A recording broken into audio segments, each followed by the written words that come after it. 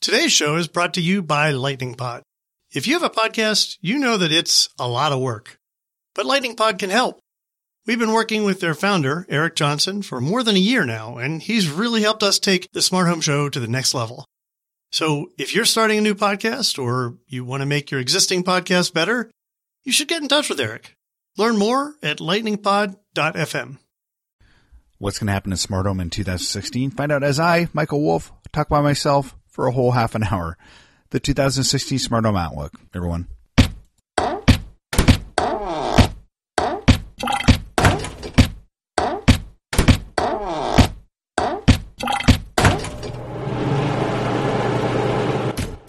Hey everyone, this is Michael Wolf. Welcome to the Smart Home Show. Today's January 30th, Saturday, nearly the end of the month. And yes, I've been lackluster in my performance early in this year, putting up podcasts, and I'm tired of putting up excuses such as travel. But yeah, I've been traveling. I actually went back to Vegas twice, as I told you in the last podcast. But you know, in my last podcast, I never really talked about CES too much, and I haven't really given you my 2016 Smart Home Outlook. And so I thought I would give you a 2016 Smart Home Outlook, maybe referencing and quite possibly referencing some of the things I saw at CES. And by the way, with regards to CES, I don't know if you know this. This was my 18th CES in a row, which is crazy. I actually started following the Connected Home back in 98. Walked around the show floor and saw companies like Linksys, Netgear at the time. Really, it was only companies doing home networking that were about the connected home at that point.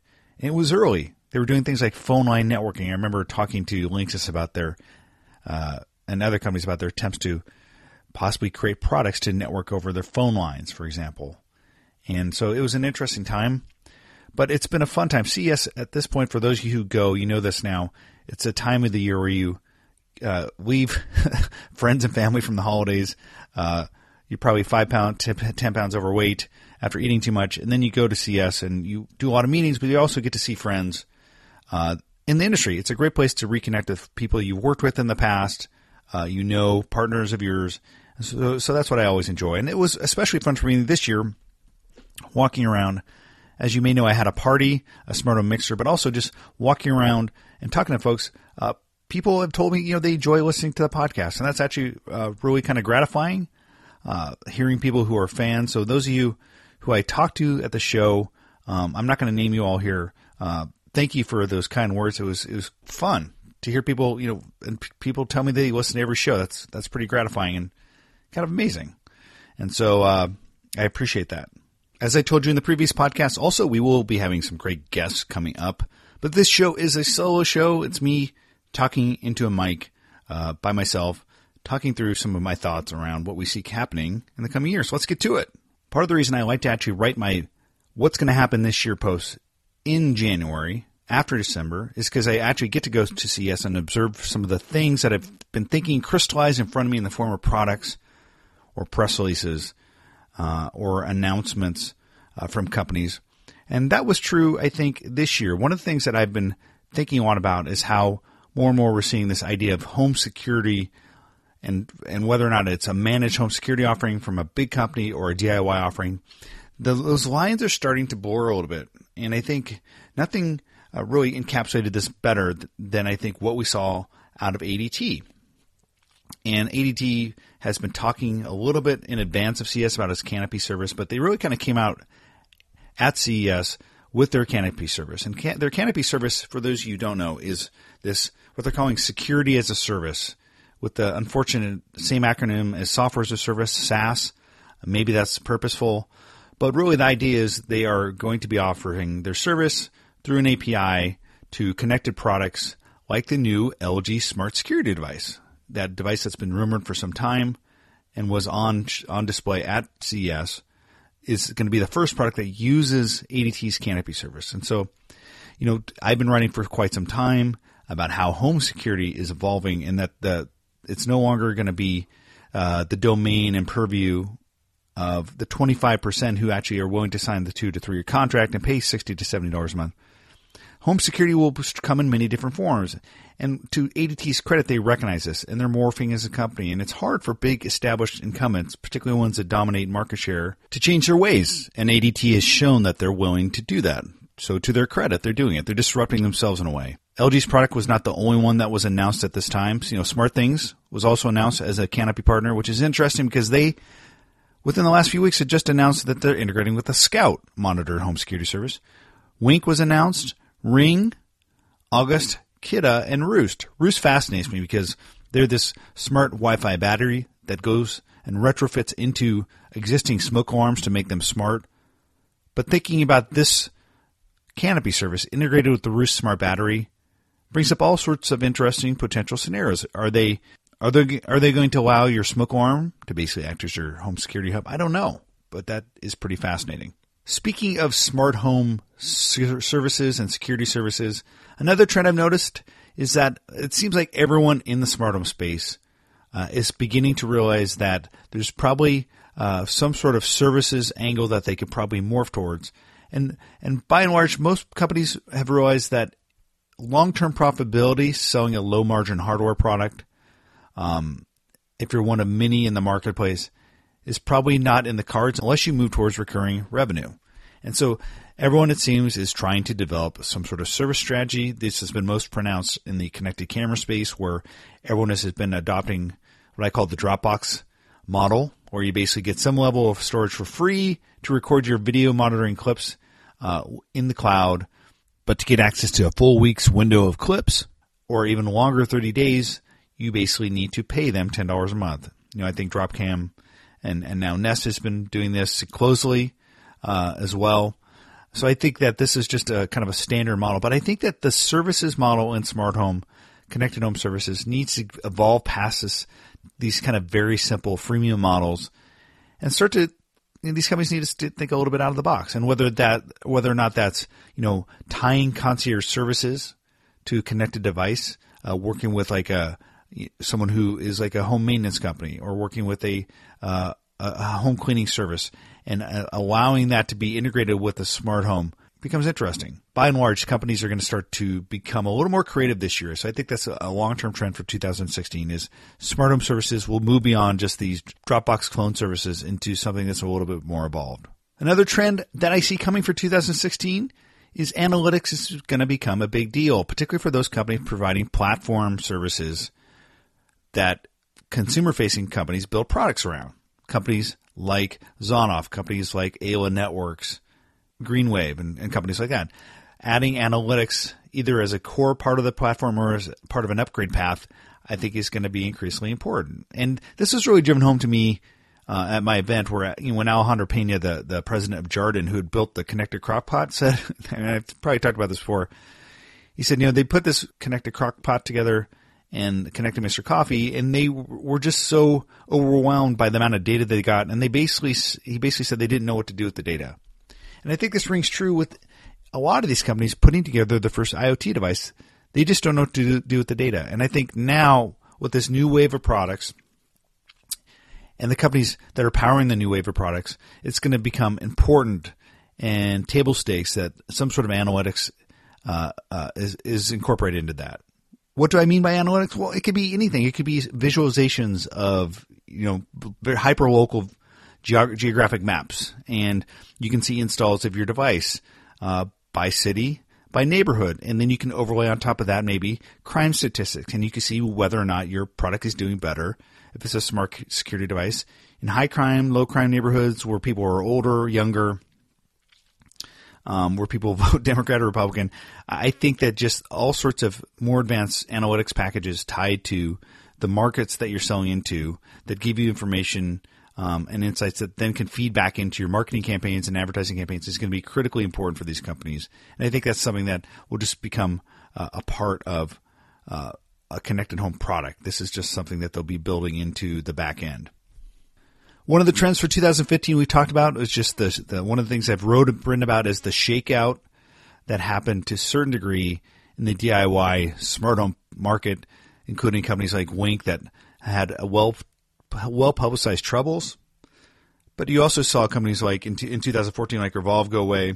There's companies like Lowe's, Iris, which I think struggle to a certain degree. By and large, there's been a struggle in some of these DIY smart home product categories, particularly kind of the hub space, what I call the 4 sensors in a hub in a box, the starter DIY kit. I think that in that market, we're starting to see people who provide venture capital dollars aren't necessarily going to want to back those startups anymore. I also think that we're starting to see a flight to quality in a certain degree from the retail perspective, because they're realizing that they are not going to put every startup on their store shelves.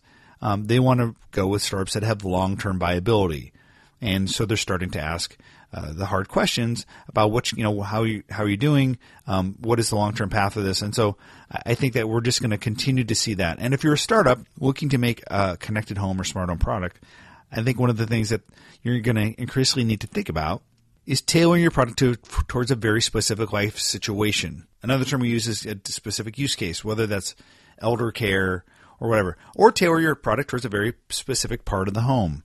Take a page out of August's book, and they said we want to own the front door. Other companies like Smarter say they want to own the kitchen. So owning a certain part of the house I think is important. Blossom makes a very interesting connected irrigation system, and their whole thesis as a company is we want to be the outdoor smart home company. We want to create products for the outside part of your house for the smart home. And so I think that's something that a lot of companies can learn from, and I think that's something that will be necessary as we move towards this next stage of the market. All right, another thing I think will be big in 2016 is just the emergence of concierge and commerce layers as part of smart home products. And what I mean by that is I point to the August Access platform as one of the most intriguing, I think, new efforts in 2015 because it was a new concept. I think it took a lot of people by surprise and said, hey, this is innovation at the business model level, not just about adding new technical functionalities, saying, hey, this is a new way to do business. And so the August Access platform is basically what I call a commerce layer, or a commerce layer that enables concierge services. And these concierge services could be something like your flower delivery company, or it can be someone like Sears who wants to repair something in your home. And so August, with their connected locks and their new video doorbell and their new keypad, have this entire suite of technology for the front door.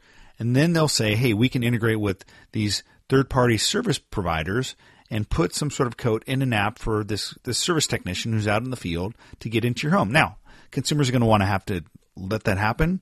I don't think this is necessarily for everyone, but notionally, I think this is just an interesting step forward from a business model innovation perspective. And I think it's kind of in tune with the way I think people are starting to manage their lives and their homes. They're using more services because everyone's busier, and there's a new kind of wave of services that allow you to do that. And I think integrating with your front door is just a logical extension of that. And so I applaud what August did here. But I think other people are going to learn from August and say, how can we also create interesting integrations with service providers, enable commerce? And when we use the term commerce more broadly, I've talked so much about Amazon Dash, I don't want to keep beating that horse necessarily. But I just think the commerce piece for smart home in 2016, by allowing people to replenish products in their homes or access services through connected products and automate that, is just going to be a big part of the story for 2016. Amazon Dash was probably the most high-profile effort with that regard in 2015, and that'll continue in 2016 as they made announcements about integrations with companies like Whirlpool. Speaking of Amazon, one thing I wrote in my 2016 Outlook that I published on my website, which you can actually find at smarthomeweekly.net, and it was a small piece because I wrote a longer piece about Amazon and the smart home, comparing their strategy to Apple a couple weeks ago, which you can also see on that same link, is that Amazon is just a critical company in the broader smart home ecosystem, not only because they're innovating and creating products, new and innovative products like Alexa as a virtual assistant, as an interface to your smart home, but also because they do so much darn volume for smart home products for companies. I mean, I've talked about this before. One of the things that I've heard from connected home companies is just the most critical channel to market for them. Particularly in these early phases, if they've done a Kickstarter, post-Kickstarter, or even if they've been doing products for a while and they're not even crowdfunded, is Amazon. And so I think whether or not you're a company that's part of their curated storefront or not, you should definitely try to be one. They are just critical because they sell so much product into the smart home with their home automation storefront. And they just have, I think, a fairly cohesive, if you look at it and stand back and see the forest through the trees, or however you want to say that expression, they just have this interesting strategy. They have a services strategy they have a concierge services strategy with the Amazon Home Services they sell on their website. They have an integrated IoT commerce layer play with Amazon Dash. They have a virtual assistant interface play with Alexa. They have their own piece of hardware with Echo. I can go on, but they're just probably the most fascinating company to watch, I think, in the smart home. And that continues, I think, in 2016. Another trend is just the continued maturation of smart home software frameworks. And by that, I mean products like HomeKit, SmartThings, Weave, Brillo. And these technologies, I think, just continue to coalesce a little bit. I think HomeKit actually will probably hit its stride this year. Coming into 2015, I think a lot of the outlook pieces and probably a lot of the things I was saying is HomeKit was probably the one thing that would be most interesting to watch in 2015. And looking back in the rearview mirror is a pretty disappointing year, at least a pretty slow year, and probably it's partially our own faults because we just expected so much from Apple because it's Apple and they were entering the smart home and it was just a quiet year. But, when I go to companies like Home Depot or Lowe's, when I go to other places now, I'm starting to see more HomeKit-enabled products. There's actually an end cap at Lowe's with a HomeKit. It was a HomeKit end cap, and they had a video kind of, here's all the things you could do with HomeKit. And so Apple's starting to pour money into this. Companies are finally coming out with products. A good example is the Schlage new HomeKit-enabled smart lock. August HomeKit-enabled smart lock is going to be coming out soon. And just a variety of different products will be HomeKit-enabled. So I think slowly but surely Apple's HomeKit efforts are starting to coalesce a little bit. And 2016 will probably be the year it really comes together. For Google's part, Alphabet's part, or whatever you want to call it, I just think one of their problems is that just so many different efforts coming out of Google, which is a product of Google's internal competitive philosophy where they basically let people innovate and create interesting products. But there is a rhyme and a reason, I think, to what they're doing. If you kind of lay out what they're doing, whether it's Google Weave versus Nest Weave, those each have their place, maybe some of the same foundational technology, but one is more in-home focused, one is more cloud-focused. Brillo is really a software stack play around embedded software for different IoT devices. Thread is really more of a industry standard and protocol that will interoperate with 802.15.4. OnHub is really a router play, really Google's attempt, Alphabet's attempt to try and recreate the router. So it all maps out. It's just a lot of stuff that they're doing. I just have to wonder if at some level partners and maybe the consumers get confused. But I think over this next year, I expect to see each of these different efforts mature and possibly start to find their place within the market. I certainly think that maybe Google has the most comprehensive of all the different efforts with all these different plays to find their place within the consumer IoT and smart home space. So it'll be a really interesting year to watch. Another trend this year is I think we're going to see a lot of innovation around consumer IoT retail and smart home retail. I wrote a lot at the end of 2015 about a company called Beta, B8TA. We had an interview with one of the founders of the company. And the reason I was so fascinated is because it was just a different model for bringing products to market, kind of a showroom model. It was really just a different model. And I think going to market with a clean, fresh sheet of paper and really trying to innovate around how you bring products to market, kind of like Target's doing with their concept store in San Francisco, I think is going to be really important. So I think we're going to see more of this in 2016, and we may see some pretty big departures for some big retailers from the traditional way of doing business as they try to figure out how to play in the era of IoT and how they try to sell their products to consumers. So that'll be an interesting area to watch. Keep an eye out for that. Next up, I have some interesting categories to watch, product categories for smart home for 2016. One area is the smart lock space. I've been following the smart lock space for 3 or 4 years now. It's an area that continues to see more innovation and more companies entering. There has been kind of the new entrants, the Young Turks from a couple years ago, like August, that I think continue to be interesting, like Unikey, which is whose technology is within Kwikset. And we're seeing new companies come to market like Friday Labs. And they were interesting to me because they came out and they were the first company that, with their Friday smart lock, that included Wi-Fi, Bluetooth, and Thread in one lock. I mean, that's kind of crazy if you think about 3 radios in one lock. Whether or not they pull it off will be interesting to see, and whether or not they can get the battery performance. And that's a company I'll be interested to watch. Schlage is finally out with their Bluetooth lock. They're shipping the Schlage Sense. As many of you know, I'm a fan of integrated touchscreens for smart locks, and so I think the Schlage Sense smart lock that's Bluetooth enabled with that pretty cool looking touchscreen. I actually really like that. It's also one of the first locks out there to work with HomeKit. I know that August actually has their HomeKit lock coming pretty imminently, so I think this is something that's going to become more common. But the Schlage Sense lock is out there. It's got a nice touch screen. It works with HomeKit. So I think that'll be interesting to watch. Now, another interesting space to me is the connected doorbell, the video doorbell space. I spent some time at CES talking to Skybell, and they announced of course, last year they had their new Skybell 2 that they started shipping. They have some really interesting things in store for 2016, I believe. And just generally, I think the connected doorbell, the smart doorbell space is getting interesting. I see really about 4 companies there that are doing significant volume. Ones to watch are Skybell. Ring, of course, was one of the early ones. Now August has their video doorbell, and Vivint. Because Vivint is, one of the biggest security companies in the U.S., they're an interesting company because they do their own hardware. I actually have a Vivint smart doorbell at my house. I've been using it probably for the last 4 or 5 months. I like it a lot. It works pretty well and integrates well with their overall home security system. I think that space will be interesting to watch. We'll probably see more entrants in the space. I think it was Westinghouse that had that Frankenstein smart lock / doorbell or video monitoring system, which was kind of interesting. I think that was Westinghouse. Correct me if I'm wrong.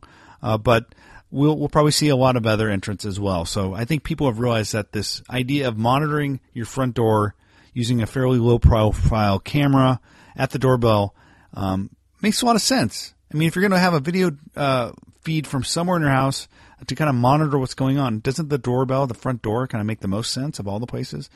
I tend to think so. And also, quite generally, I've heard this term creep cam kind of going about. People are starting to wonder do we want all these video cameras in our house? There's worry of people, maybe getting access to these. Whether or not that'll happen, the odds of that are probably pretty low. But just generally, the worry about that is getting higher. But if you have a camera on the outside of the house, it's not as much of a worry. You're trying to actually just worry what goes on and who's coming to your house. So I think this is going to be one of those really interesting categories and a fairly fast-growing category for 2016. Smart Kitchen, as you guys know, it's an area that is one of my favorites to talk about. I continue to follow it very quickly, and we are having another Smart Kitchen Summit this year. But I went to CES and checked out a lot of different Smart Kitchen products. One of the areas I think is going to be really interesting to watch for 2016 is just generally connected devices that handle liquids versus solids, because I think smart cocktail mixers, for example, or the Keurig Cold, which is actually a pretty cool product, there's just a lot less friction when you're a consumer to actually have some sort of liquid mix for you, have some intelligence built around it. I think it's as opposed to using some sort of robotic food making machine, which there's just so many variables when you start talking about foods, the consistency of it, the density of it. But with liquids, it's maybe just a little less friction. A good example is I saw this company. It's a startup called Somabar, Somabar, Somabar, and they had a robotic cocktail mixer, and they had these different, I think, 6 different chambers, and it mixes cocktails. It actually was pretty cool. And well, you may wonder, well, do I want one in my house? Well, I think a lot of people drink cocktails at home, and if you can have someone make a really cool cocktail for you, or you can do it yourself from an app, that makes some sense. Another area I think is going to be big this year is just data and analytics around food. You're just starting to hear companies talking about data plays around analyzing kind of deep insights around what's in your food, using technology to get there. Companies like Innit that is starting to integrate and work with leading appliance makers is really all about trying to understand food. That's kind of their big play. So they're going to be an interesting company to watch. They announced a partnership with Perch. They also announced a partnership with Good Housekeeping. So that's both of those, if you think about it, are some pretty interesting potential partnerships that I think are going to be ones to watch. Food commerce continues to be interesting to me, whether or not that is replenishment using Amazon Dash, whether or not someone like Blue Apron starts to embrace technology more, or even companies like Taforia, which, making this robotic connected tea maker with subscription models to enable you to get great tea and really understand that tea at a deep level. That's interesting. So there's a lot of business model innovation going on, as well as a lot of really interesting technology innovation. Both of those axes are very active this year for Smart Kitchen, so keep an eye on that. Home appliances are getting interesting. Just in general, this kind of overlaps a little bit with the Smart Kitchen, but just companies like Whirlpool are finally starting to say, hey, we really need to be on the cutting edge, maybe partner with some big companies like Amazon who are doing a lot of technology innovation, but we need to really kind of revamp our approach towards the home, make things more connected, and really try to figure out how this works over time. Now, I think, the first step always is let's add some connectivity, but then they have to start thinking, these companies all have to start thinking what's next. And I think they're kind of getting to that second level thinking a little bit, maybe trying to figure out what that business model is that connectivity enables. Companies like LG, GE, etc. Maybe it's going just beyond having some sort of sensor or some sort of image recognition in your refrigerator or some sort of a weight sensor. I just think that they're starting to think about, okay, what's next beyond this? What type of data analytics can we get? What type of business models can we enable? And that'll be an interesting space to watch in 2016. Another interesting area will be virtual assistants, instruction engines, AI, just kind of this general overall category, grouping in things like Alexa, IFTTT, who knows, Facebook's M, the mysterious new virtual assistant from Facebook. And the reason I bring up Facebook is, well, as we know, Mark Zuckerberg's one of his things that he really wants to do for 2016 is understand how he can apply AI and artificial intelligence to the smart home. It also just so happens that Facebook is working on a top secret virtual assistant technology called M. Whether or not M actually starts to interact with your home and controls it, I would imagine that he might want to double dip, or at least maybe dip into that wealth of technology and capabilities and apply it to his home, kind of the place where we spend a good majority of our time. So we'll see what happens there. We'll see if actually Facebook maybe gets more involved at some level with the smart home, kind of taking some of the things that Mark Zuckerberg learns in his own experiments and applying them and letting maybe us have some of those technologies will be a really interesting thing to watch. There are other AI companies like Josh.ai making a virtual assistant or AI technology that is actually tailored towards the smart home. It'll be interesting to see what those guys do in this coming year. And then just generally companies like IFTTT, which I wouldn't call virtual assistants, but more kind of cloud-based integration and instruction engines. I think there's going to be more competition there. Companies like Stringify and maybe a few others. Another interesting category is smoke alarms. Nest got it all started a few years ago, Nest Protect, and they've had a few high-profile stumbles in that market, to say the least. But I think they continue to be interesting. And then there's other companies like Halo Smart Labs, which has the Halo smoke alarm. I've talked to those folks for a podcast about, maybe 4 months ago. But they have a really interesting connected smoke alarm, has a couple of different sensors in it, has some really interesting capabilities to alert you to things beyond just smoke and carbon monoxide. And then lastly, Roost Smart. Roost is a company that is about really low-power Wi-Fi, but they had this idea that they wanted to create a Wi-Fi battery to recreate the smoke alarm. We've talked about that. We've talked to them. But think about that, all these different ways in which you can reinvent the smoke alarm. So we'll see who else enters this market and where these companies go in the coming year. Another area I think is interesting is water. Just when you look at the water system in your home, the water network, I think it's a fairly underserved area for smart home. And there's all sorts of interesting new and innovative ways that people are starting to apply IoT to water consumption, dispensing, monitoring in the home, whether or not that's just kind of a water sensor or some sort of smart type of plumbing that recognizes that there's a leak whether or not that's just a plant watering system. There's actually Parrot, the company that makes some of the coolest drones, was really one of the first big innovators in drones, actually makes a smart plant pot. Like, that was pretty interesting. It was kind of a random thing, I thought, for them to be doing. But, if they're just see themselves as a broader consumer IoT company, drones being one area, connected plants and pots another, it makes sense, I guess. But I think that's an area that I think you'll see more interest both from innovators as well as big companies. Delta had really kind of came out at CES with their own water sensor. They were also at the Kitchen and Bath Show. They have a lab that does a lot of R&D around connected products. They're just looking at it. And the first product they decided to do was a water sensor, which is a little bit different from what you expect from Delta, which is, faucets and fixtures for water. But, I think it makes sense that they would kind of go slowly and do a water sensor. That's one of my hot areas to watch for 2016. And that's really it. I probably could have covered a lot different companies. There's probably a lot more areas that I think would be interesting to talk about. But for the sake of time and for the sake of just kind of keeping this to a manageable size podcast, that's really it for now. If you have any thoughts or questions yourself, feel free to reach out to me on Twitter. I'm at Michael Wolf.